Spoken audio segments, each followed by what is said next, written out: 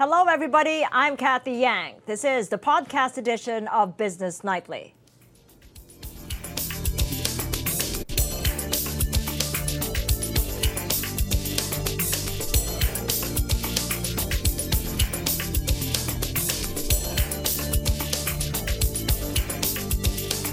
Philippine shares managed to rise above the region following the release of the country's 2019 GDP numbers.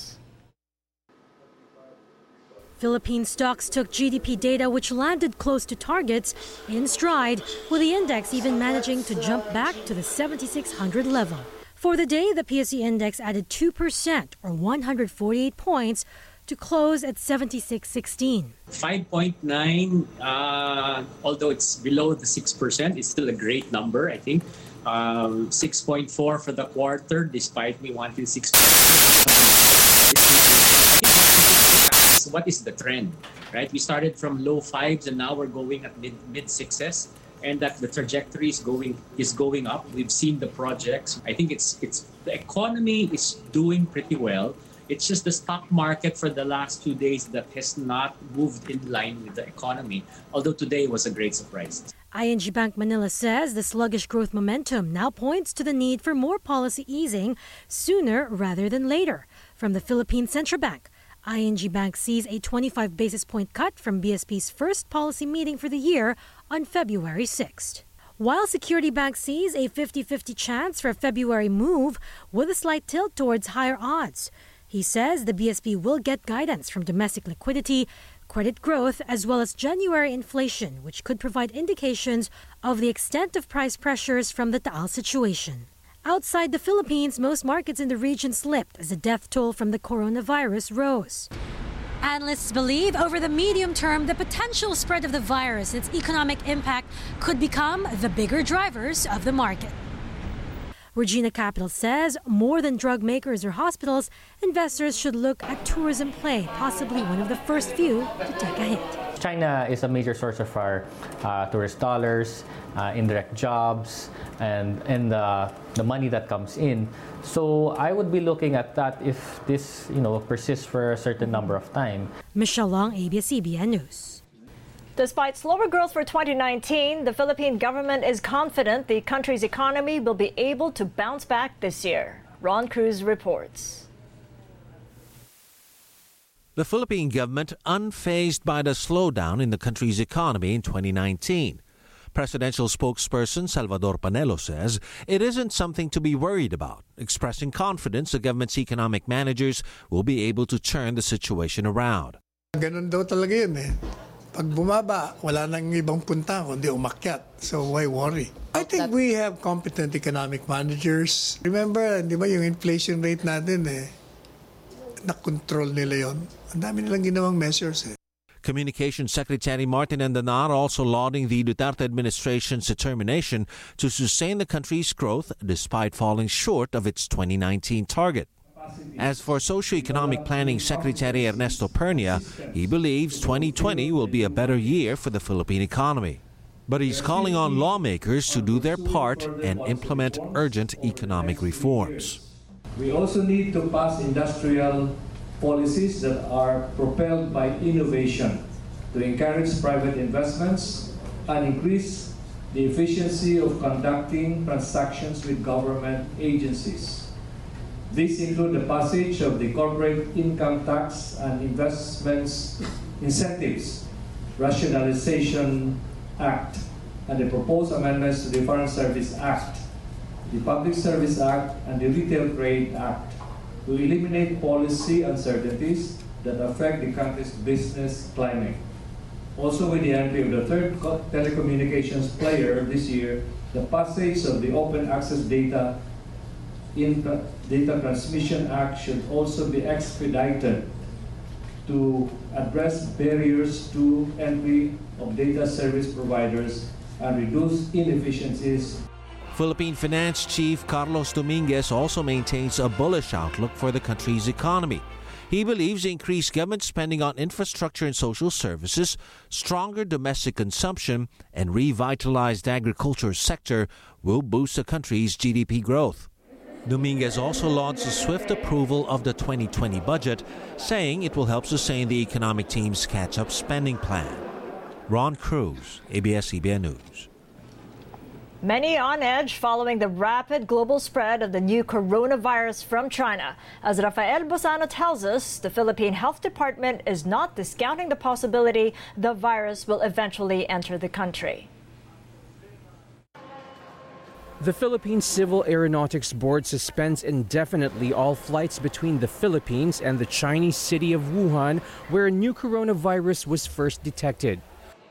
Effective today, suspendido yung lahat ng flights na between the Philippines and Wuhan. Indefinite until further notice. 8 times a week lang naman ang flight natin dyan. Wuhan muna ang suspendido.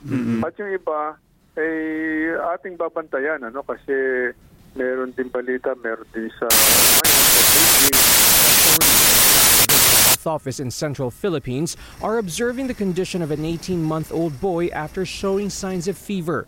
He arrived in Aklan International Airport from Nanjing, China, and is said to also have had a history of traveling to Wuhan. On Thursday, his condition improved and his samples have also been submitted to the Research Institute for Tropical Medicine for confirmatory tests for the Wuhan coronavirus. A flight attendant who chose to self-quarantine in Kalibo has been discharged from hospital.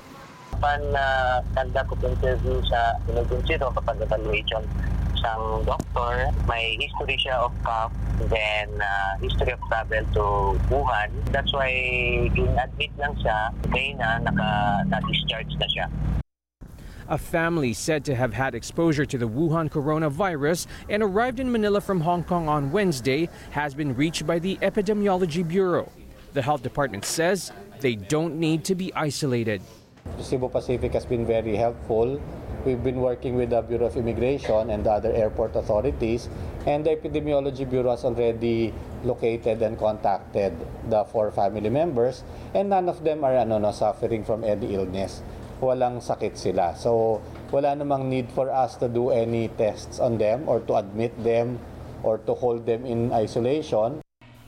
This raises questions on how they were able to pass through quarantine officers. Domingo says there are certain criteria that have to be met in order to be considered a person under investigation.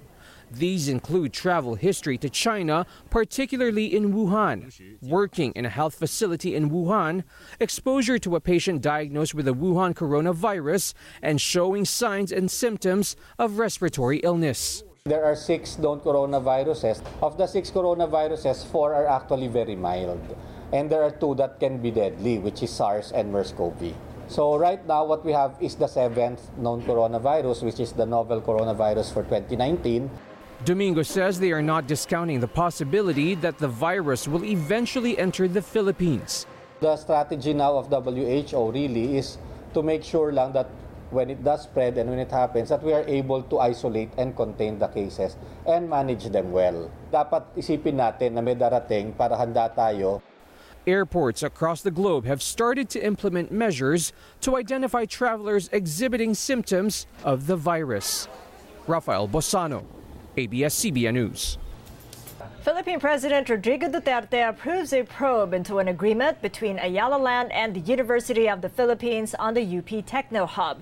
As Dina Ponte-Orig tells us, the government is urged to reconsider the sentiments of foreign investors on its crackdown on alleged onerous deals. A looming probe into an alleged onerous contract.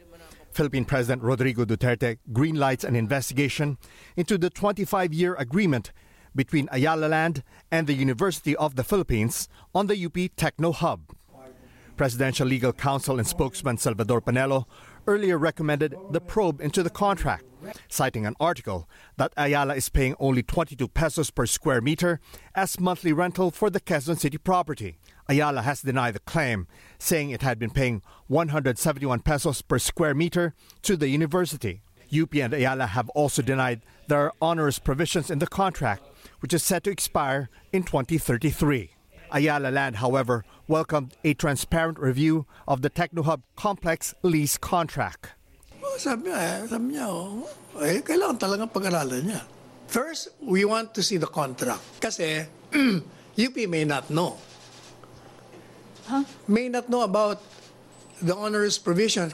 Yun ang tingin nila kasi nga the land was developed, di ba? And the UP was earning. Panelo says he would acquire a copy of the lease deal from the state university, adding he could review the contract as the president's chief legal counsel, or he could also refer it to the Department of Justice.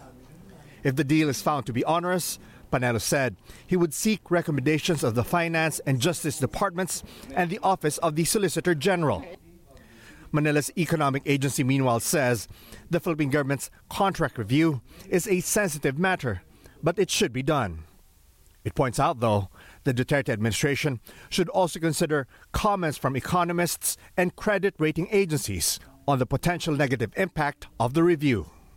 We do want to send a strong signal that we will not be tolerating these onerous contracts. One of the lessons going forward is that we should actually there has to be some sunset clause, a review clause at least in this.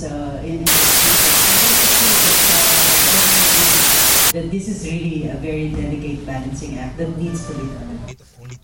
BPI lead economist June Neri agrees, warning a credit rating downgrade is possible if government will make it hard for the private sector, both foreign and local, to do business in the country.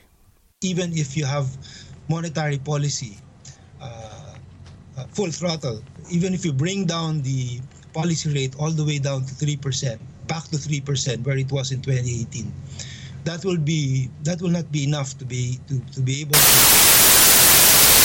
boost the recovery investments in the economy if we continue to make it difficult for the business community to rely on contracts, on the sanctity of contracts.